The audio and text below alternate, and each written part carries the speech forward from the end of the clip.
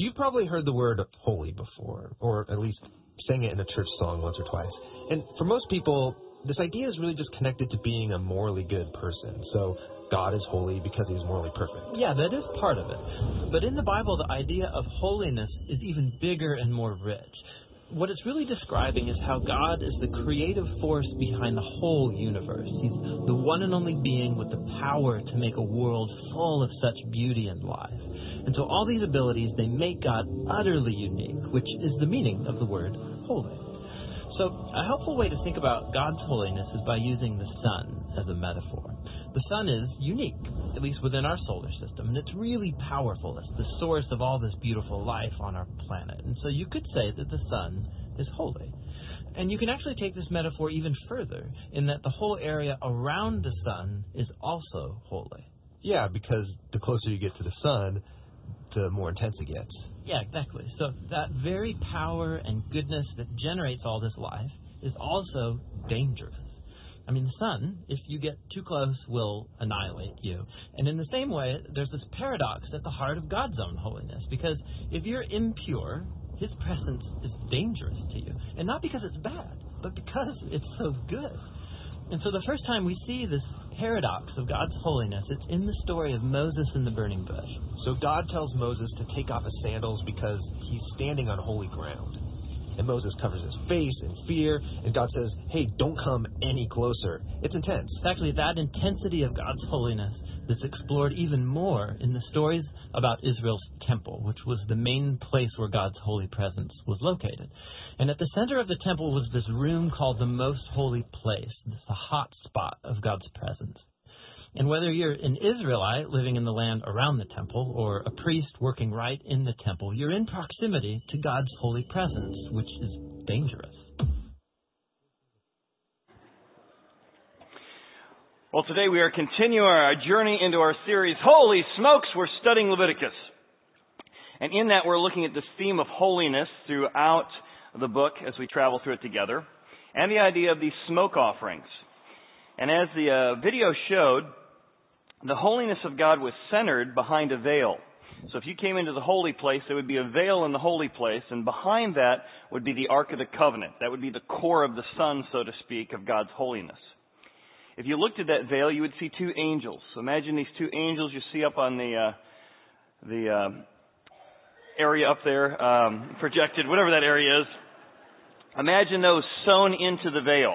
That was a reminder that in the same way that the angels stood at the Garden of Eden and didn't allow us to go back in to eat and permanently stayed in the position that we were in sin, God put angels to guard us from the danger of being lost from him for eternity.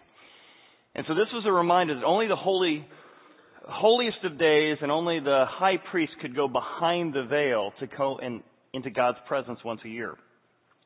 Then in front of the veil was the holy place. Here was the incense altar, which spoke of the holiness of God, the pillar of smoke coming up, as well as our prayers ascending to him. The showbread, God is the promise-keeping God with 12 tribes, reminisced here with the showbread. And then, of course, God is the fiery flame, a reminder of his presence, leading the people with a pillar of fire all those years. And so only priests could access the holy place or the sanctuary, and only the high priest could get behind the veil and past the angels under very specific conditions to get to the Ark of the Covenant. So we're going to talk about the idea of holiness today because we're going to look at an offering called the grain offering that is the holiest of offerings. No blood, no meat, no barbecue, and yet God will call this the holiest of offerings. And not only are we studying Leviticus, but we're also studying how to study the Bible. So if you came in today, you got a bookmark. It's the second week we're stuffing these. From this point on, you're going to have to pick them up. So please put this in your Bible. This is going to be an easy way to help you learn how to study the Bible through principles called hermeneutics. Last week we looked at the principle of the Bible is the best interpreter of the Bible. So if you find a passage you don't understand in the Old Testament, go to BibleGateway.com or some other website and just type in the word. Today we're going to see that with the word leaven. We'll see that with salt. We'll see that with sacrifice. That the Bible is the best commentary on the Bible. The second thing we're going to discover today is the principle is context. you want to first understand what this verse meant in its original context before you apply it to your context. And we're going to find that today because when you think of flour, if you don't understand the context of flour in Levitical days, you're not going to fully appreciate and apply it accurately to you today. We'll look at that today. So, use the Bible to interpret the Bible, and make sure you understand the original context before you apply it to your context. We'll look at that together. Well, here's the main concept in chapter 2. Do take God's word with a grain of salt. Do, in fact, it's going to be insisted upon that we take God's word with a grain of salt. You ever wondered when Lot and his wife are running out of Sodom and Gomorrah? And as they're running away, she decides to turn back and find her identity and source from the very place God was going to judge. And of all the things that could have happened to her, earthquake, etc., she turns instead into what? A pillar of salt. Why is that? We're going to find out today in Leviticus chapter 2. And why is it that God references throughout the Bible this idea? The people say, hey, why is it that we can't grow anything in our fields because of the brimstone and the salt that's in the land? Why has God done this to us? And God says, well, because you've broken the covenant. What kind of covenant? He'll reference it again in the book of Numbers. I have made a covenant of salt with you, a salt covenant. I've never heard of a salt covenant. And God speaks as if that's the main thing I've got going on between the two of us. We're going to discover today exactly what a salt covenant is and why it is so critical to understanding through the grain offering, what I'm going to call the worship offering. 3 things about the grain offering. Number 1, do sweeten the offering, he's going to tell us. It's the sweetest of offerings. 2, don't sour the offering. And 3, do salt the offering. Lots and lots of salt on this offering. And here's what's going to happen. If you understand the grain offering, you're going to discover what God said is the most pleasing thing you can do. Like, wouldn't you want to know, like, what's the most pleasing thing I could do to show God my affection? This is God's explanation of what the most pleasing thing you can do, the most holy offering that touches His heart. So first, do sweeten the offering. When anyone can do this, not just a priest, anyone who wants can offer a grain offering to the Lord. His offering shall be of fine flour. To which we immediately go, fine flour, yeah, what's it cost? Like $1. My wife or husband told me to stop on the way home and get flour. Okay, so cheap offering to God is what we think. Until we go to the original context. But it's got to be a fine flour. He shall pour oil on it, put frankincense on it, bring it to Aaron's sons, the priests, who are going to take a handful of it with the frankincense and oil, and they're going to burn that as a sweet aroma to the Lord. So if last week we smelled the barbecue of burning meat, today we smell baking bread. That's what it's going to smell like in the sanctuary. The smell of bread is a sweet-smelling aroma ascending to God. Now, there's 5 aspects to this offering, and each one begins to explain why this is so important.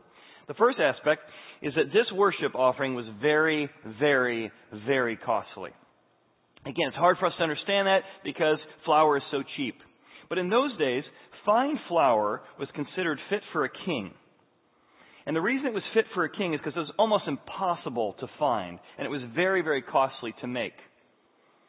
When I was in Israel, I got a chance to see basically a grain crusher, the same kind that Samson would have walked around. If you were going to take the heads of your grain and you were going to crush them, you would use something this big. Now imagine, you got 100,000, maybe a couple million Israelites traveling out of Egypt. One, who wants to carry that thing around with you? And even when you use that to crush the heads of the grain, you don't have fine flour, you have coarse flour. So after going through that process, you then had to take the coarse flour that you had ground up and then by hand grind it and grind it and grind it and powder it until it became fine flour. Fine flour was very, very costly of time and of money, so much so that this was a gift offering. This was a present worthy of a king. And notice, anyone who wanted to offer their very best offering to God would be an incredible act of worship. The second thing it notes is that this offering allowed non-priests to participate.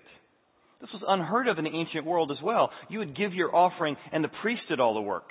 Because you had ground it, you had found it, you had put it together. It says that anyone who brings the offering, would take that and add oil to it. So you would bring your fine flour and you would add oil to it. Oil, always a symbol of the Holy Spirit, and you would be kneading that together. The fine wine and the oil. It was your way of saying, God, I want you to be in my life in the same way I poured oil into this offering. God, I want your very best in my decisions, your very best in my life.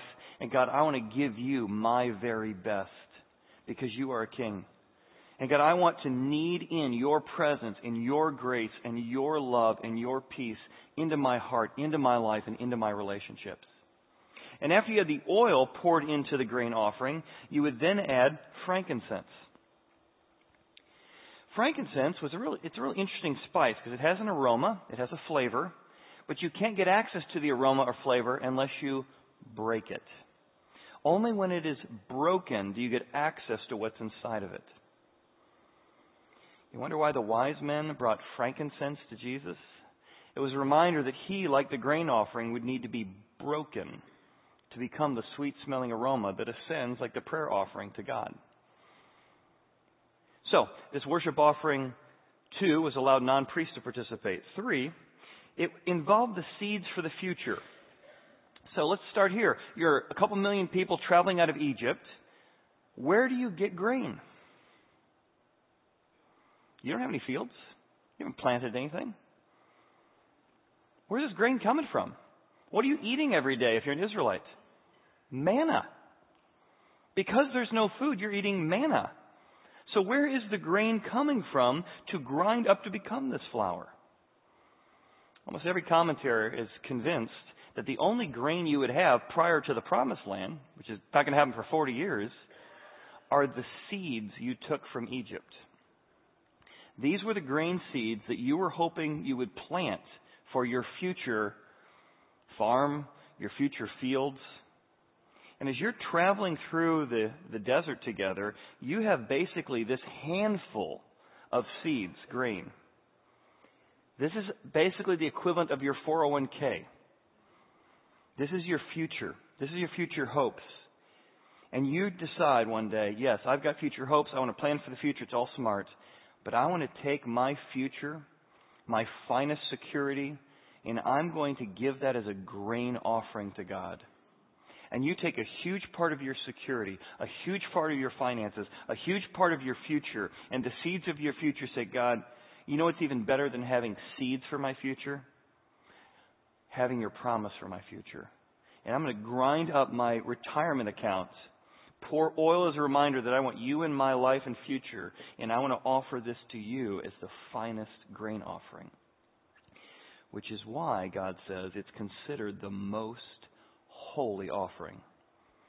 With all the frankincense, the priest would burn it as a memorial on the altar, offered by fire, and it would be a sweet smelling aroma to the Lord. God would say, wow, I feel your affection for me. I feel your desire to be close to me. I feel your recognition of me as a king. That there's a way in which giving God our very best financially, giving God of our very best of our life, touches God's heart in the way that He calls it the most holy offering. Look at that. The most holy. We just learned only God is holy, but God says when you give Him your best, it is the most holy of offerings.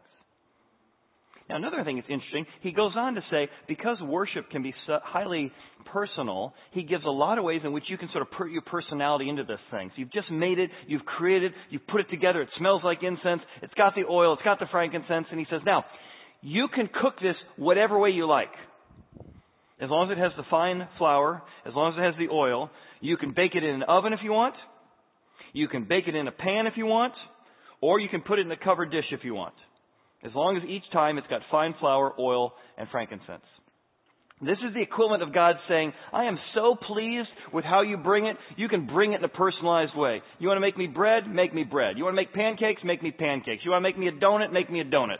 It can come in whatever form you want. I want you to sort of have fun with it, to present it in a way that reflects your personality.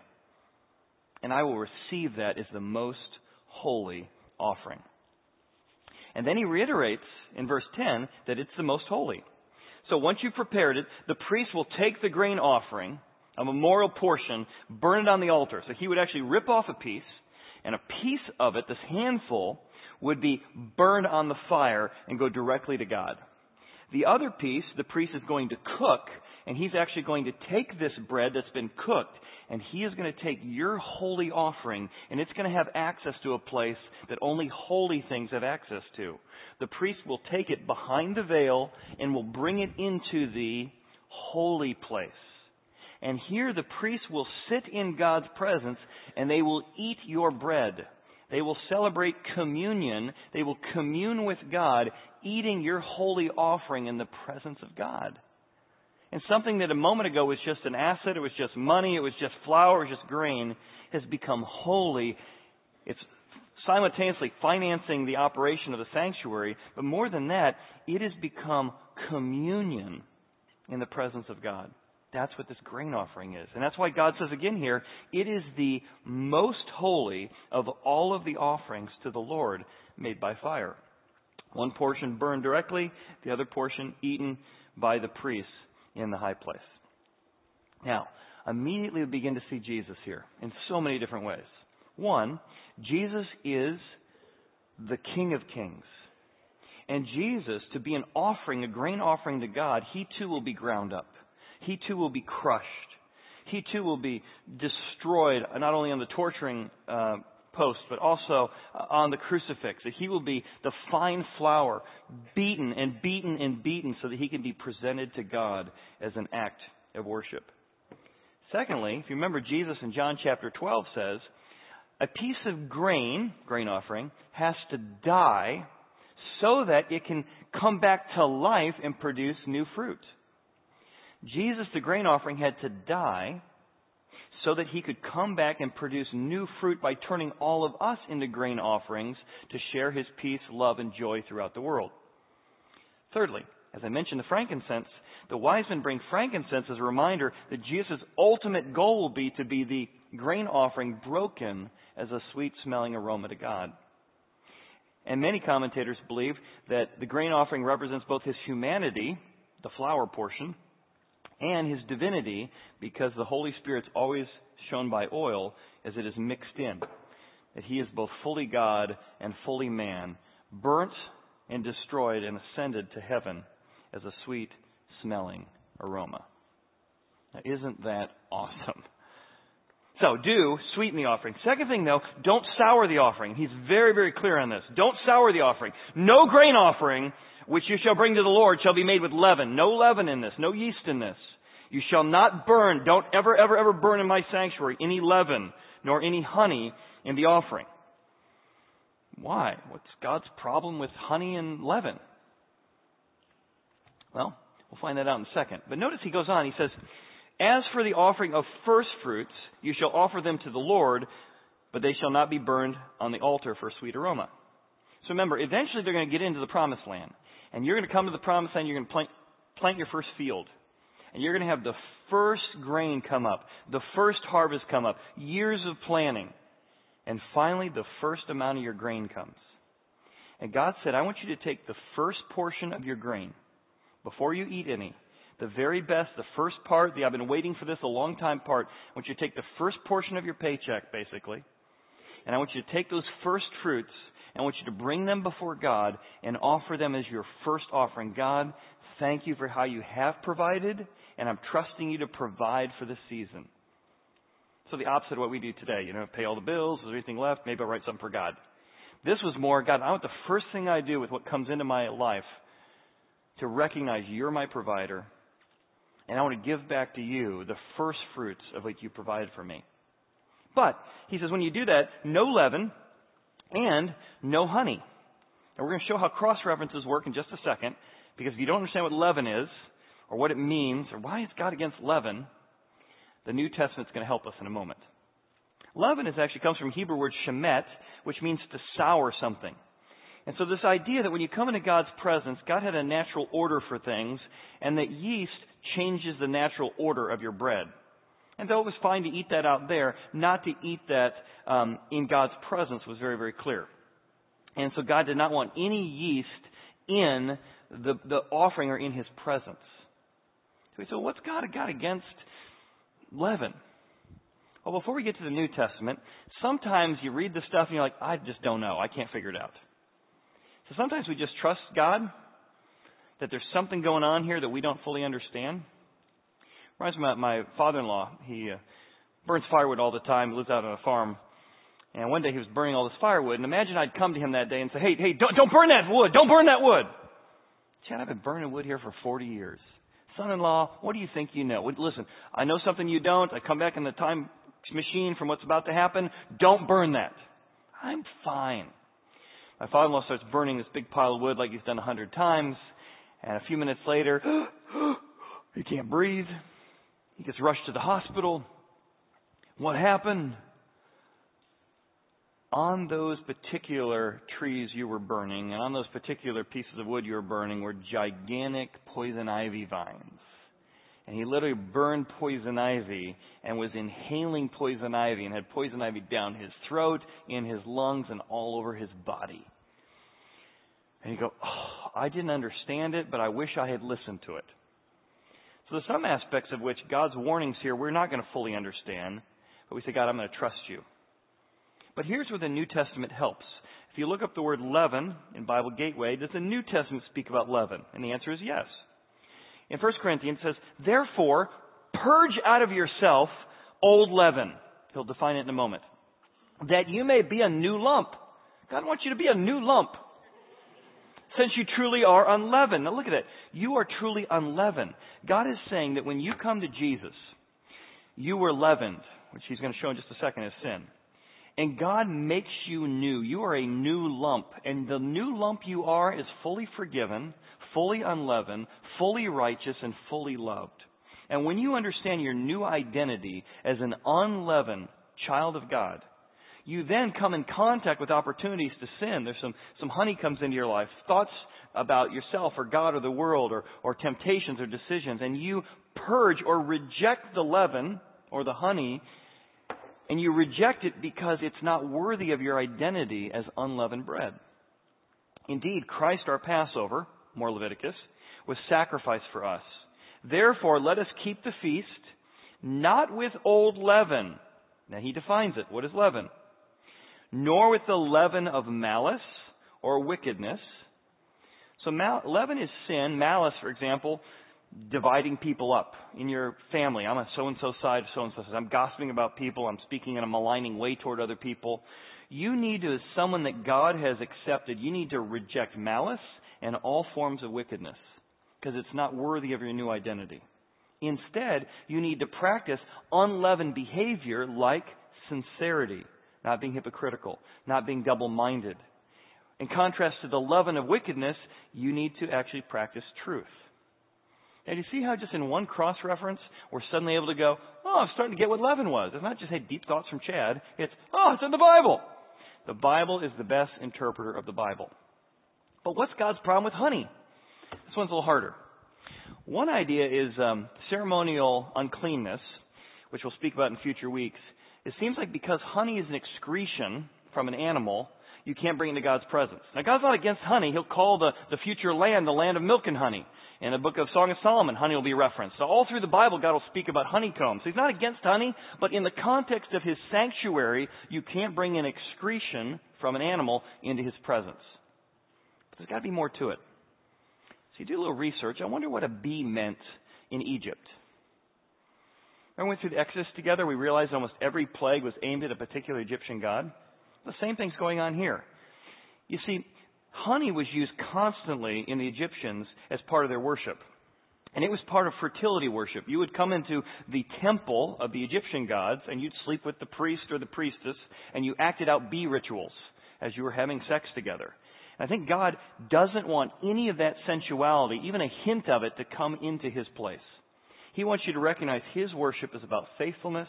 It's about commitment. It's not about sensuality. So I think that's one of the reasons He rejects honey. The second thing is if you look up the legend of Ra, you'll see that all through hieroglyphics, they worship the bees in Egypt. This is Ra, and Ra, the story is told that he would cry tears, and the tears that came out were bees. And those bees were the origination of you and I as human beings. Those bees flew to earth and became humans.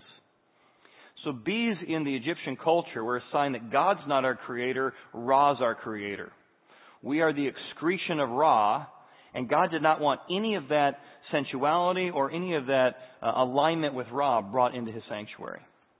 That's my best take on it. Beyond that, I'm going to trust that God says, no honey in your burnt offerings. So 1, do sweeten your offering. 2, don't sour your offering. And now we get back to salt. Do salt your offering. And every offering of your grain offering you shall season with salt. My mom would love this. Lots of salt, God says. You can never have enough salt right here on your offering. Now remember, the first portion is going to be burnt. You're not going to have to eat it. But you're putting salt in this, and God says several times here, make sure there's lots and lots of salt in your offering. Now why does he say this? He goes on, you shall not lack the salt of the covenant. And here's this idea from Numbers and Deuteronomy that we're in a salt covenant. It begins here in Leviticus chapter 2. You shall not lack salt. You shall offer salt. If you have a grain offering, it needs lots and lots of salt. Why? Because your first fruits, it's a reminder when you give God your very first and best, when you give God the first check of your paycheck, when you give to the sanctuary, when you give to God's work, it's an acknowledgement that you're in a salt covenant with God. So what's a salt covenant? Very common in ancient times, when you made a commitment, you didn't bring lawyers together, you made a salt covenant. You put salt in the back of your hand, they put salt in the back of their hand. We took a sacrifice, we would cut that animal in half, one portion here, another portion there. You and I, with salt on our hands, would walk in a figure 8 through the offering, basically saying, I promise to do such and such and such and such of this. This is a binding, permanent, lasting covenant. And if you and I break the covenant, the results are we shall be like this animal split in half. And if you break your covenant, I can take this salt and I can spread it into your fields so that your fields will never produce again. There are consequences to not living according to the covenant. Pretty shocking if you go back to Genesis 12, I think, when God makes a covenant with Abraham. He's going through a salt covenant, but instead of both people walking, God puts Abraham to sleep, and God appears as smoking pot.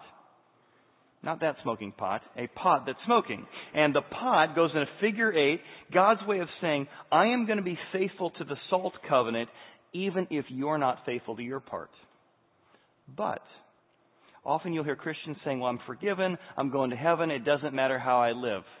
No. The salt covenant reminds you, even if you're in a covenant that God's forgiven you, there can be severe salt put in your life when you disobey.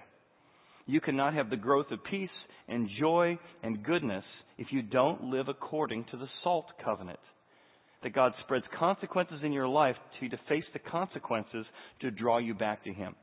That's what's going on here with the salt covenant. He goes on, after you put salt in there, you shall put oil on it and lay frankincense on it. It's a grain offering. And the priest is going to take this handful portion that he calls the memorial portion. It comes from 3 Hebrew words put together, and the word turns into be escharak, which literally means to remember to remember. You need to remember to remember. And another portion of that verb is you need to remember that God remembers.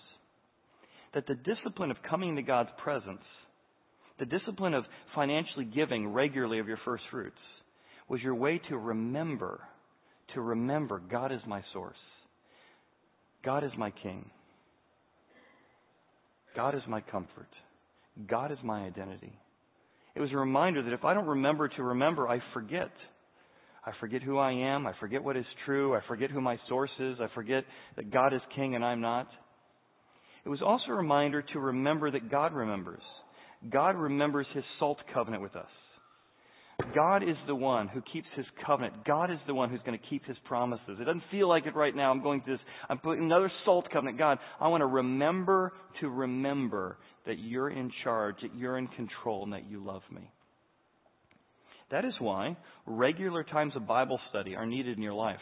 Not to check off a box, to remember.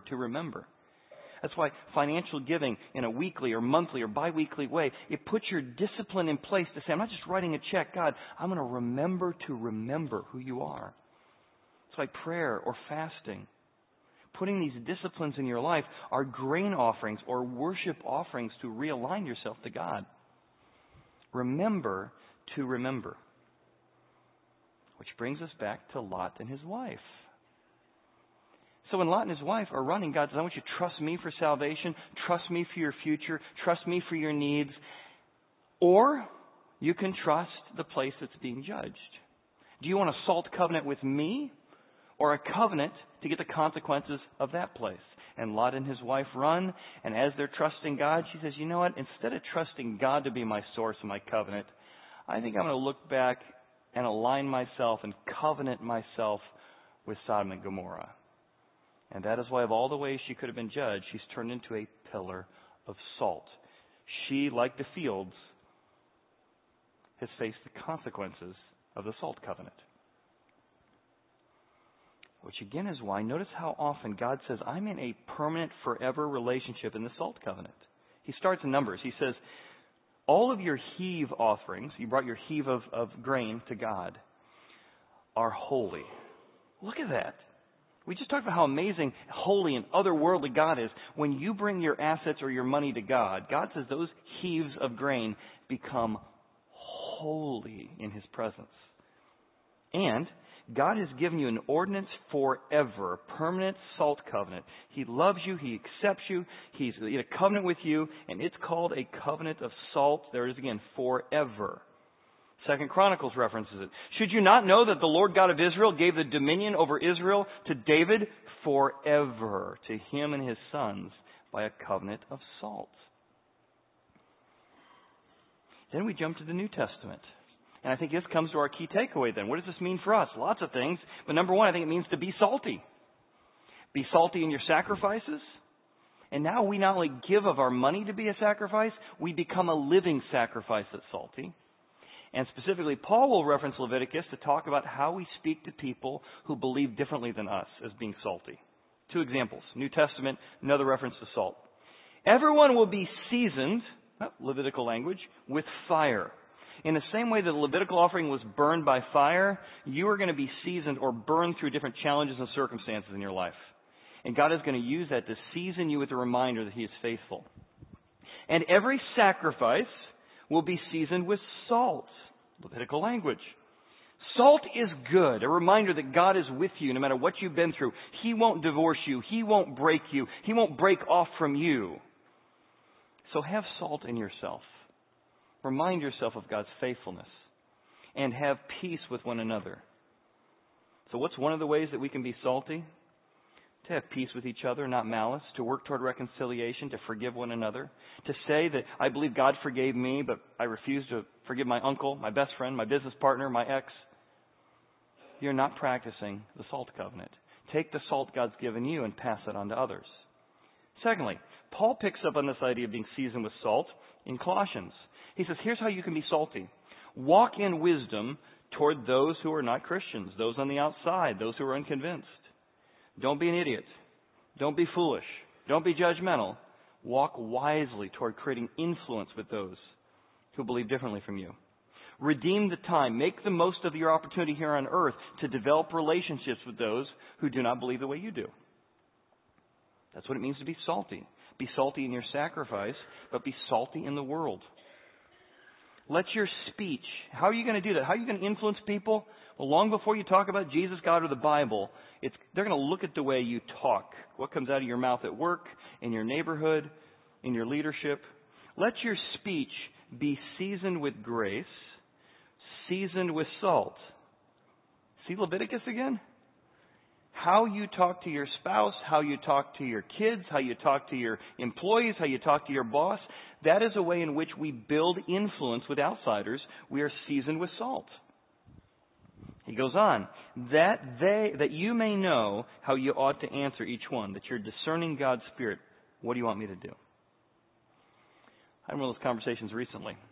If you ever read her book, Out of the Salt Shaker, Becky Pippert talks about how to start spiritual conversations. It's incredibly practical, incredibly real.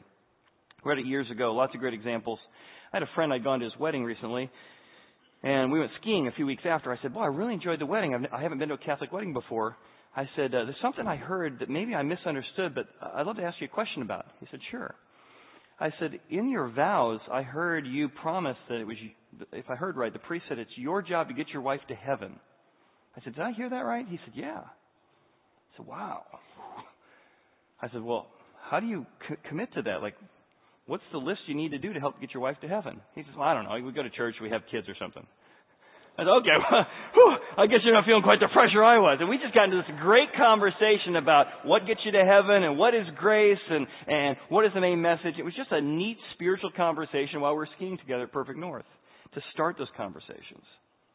Got to think part of answering those is just knowing how to start conversations and to talk humbly and graciously about the grace that we have in Jesus. And being seasoned with salt is saying, I want to give God my very best. John and I were visiting a friend about a year ago who was in the last stages of hospice, and a man who had been very, very generous. He had given grain offerings to religious and irreligious causes all over the city and the world. And I remember John and I were sitting in his room together, and I assumed he was a Christ follower just from conversations, but John had the boldness to say, hey, can we make sure, can you tell us for sure you're trusting in Christ to defeat death for you? And this pretty private person, who was a friend of both of ours, said, yes, I am trusting Christ. You can tell people at my funeral that I am trusting Christ and Christ alone to be my source. He died, it was a week later, I guess, and when he died, we came to do his funeral, and the list of, it was like page after page of the generosity he'd given to people and cities and all kinds of stuff. And so I was preparing the funeral, and the family came to us and said, you can't mention any of his generosity. I mean, that was my whole talk. He said, no, he so wanted these offerings to be secret giving before God. He wants his reward in full in heaven. Don't talk about the funeral. I thought, now that's a most holy offering. I was really impacted by that, just the humility of that and wanting these to be holy offerings before God. Reminded me a little bit of Tim Tebow. He was recruited by Belichick, and he had an opportunity to do a commercial shoot, one-day shoot. He would get $1 million paycheck for a one-day shoot. But because he's new for the team, he talked to Belichick, and Belichick says, Timmy, I don't think I really want you to do that. And here's what he said in this article.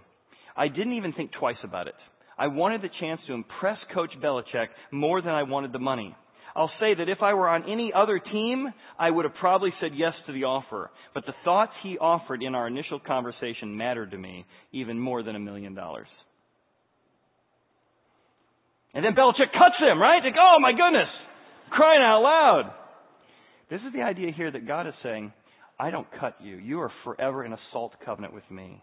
And we say because God has made a permanent covenant with us, we do want to give God our best because we'd rather have the covenant than $1 million. We want God to know how thankful we are of the salt He's given to us. So be salty. In your sacrifices, be salty in the world. Let me pray and then I have a quick announcement. Father, thank you for your salt. Thank you for this grain offering and offer of sacrifice. And Father, we just thank you for being with us here this morning. In Jesus' name, amen. A quick announcement before I let you go. We had part of the series has been really about worship and teaching people how to worship. And so Natalie and our team has really, as maybe mentioned last week, how much you enjoyed what our team put together. And so we are just excited about the worship and the journey we're on. But Natalie came to us about 30 days ago, about a month ago, and just shared good news for her, sad news for us. And I wanted her to share a little bit what God's doing in her life. And I wanted to pray for her. And she's going to continue worshiping with us this month. But I did want you to hear her story, and I want to thank her publicly for the way in which she continues to lead us in worship. So, Natalie, tell us a little bit your story. Well, 5 years ago when I came to Horizon, I knew that the Lord had something very specific that He wanted us to learn together, and that was exactly what we're talking about now, how we as worshipers have full access into the presence of God from the outer courts into the inner courts. And as a result of that, I have watched you individually and corporately grow into the most beautiful worshipers ever. But at the same time, I didn't realize that the Lord was wanting you guys to teach me something too. And what He wanted Horizon to teach me was just how fiercely He loves His church. You guys know how much God loves His church. He just thinks His church is just so beautiful. And as a pastor's kid, I've never gotten to choose my congregations. My dad did. But you guys were my first church that I got to choose, and the church that taught me things that I needed to learn so that He could move me into a new season of ministry. And so this year, in 2016, I began songwriting. And I began songwriting for the church based off of what I know about you guys and what you've taught me and what the Lord's taught me through you. And it has launched me into a new season, an open door that my husband and I feel that we have to walk through. A season of songwriting for the church and also raising up the next generation of worship leaders who are going to be responsible for leading you guys and leading the United States and the world in worship that brings heaven to earth. And it is with great humility and honor that I stand here and I thank you for the last 5 years. You guys scared me a little bit, and I think I scared you a little bit 5 years ago as I was jumping around singing Revelation songs. But I know that these last 5 years, just like we learned in our last series, that God moves His people to get His kingdom work accomplished. And you have been intricate chess pieces in my role in ministry of showing me how much God loves His church so that I can continue on into ministry for many years to come and taking as many leaders as possible with me to teach how much God loves His church so that we can write songs for His church, that we can lead people in worship passionately and authentically and train up God's church to understand that they are no longer spectators of worship, but that they are full participants running into the presence of God. And you guys have done that. A couple of months ago, I looked out over the crowd and you guys were just all in. You were all in. I was worshiping. And the Lord said, look what I have done, Natalie. Do you guys know that? He has done it. And so it is with great humility that I say that my season here at Horizon, although the door is closing, that we together are going to continue running together for His kingdom until that great day we're all around the throne worshiping together. And so thank you from the bottom of my heart for being my worship leaders. Because each and every week I look out and I see you guys and you just fill my heart with such joy. And I could not be happier to be called your worship leader. So thank you. Thank you. I told Natalie, I said, someday we're going to say, I knew her when. When we're listening to her songs on the radio, we're going to say, oh, I remember when. So can we just give her a thanks of all the great ways which she has led us the last few years, and we appreciate you. Thank you for your friendship. Wow. Standing, we'll give it to God. Standing ovation for God. Thank you. So Natalie will be with us for the next several weeks still, and we wanted to respect her timing. We also wanted to give you a chance to be able to have conversations, thank her. I get lots of emails from you guys talking about how our whole team leads, so feel free to come talk to her after service next couple weeks. We appreciate that. Let me have a quick prayer, and then we got to go. Father, thank you so much for Natalie. Thank you for her friendship. Thank you for how your Spirit has worked in and through her. And yet I just thank you and ask that you will bless her, that you will use her passions and her gifts and take it to a broader stage. God, and you will allow this to be just a new season, a sweet time of ministry, Father. And we just thank you for the way in which you've kept our hearts together. In Jesus' name, amen. See you all next week. Thank you. Thanks.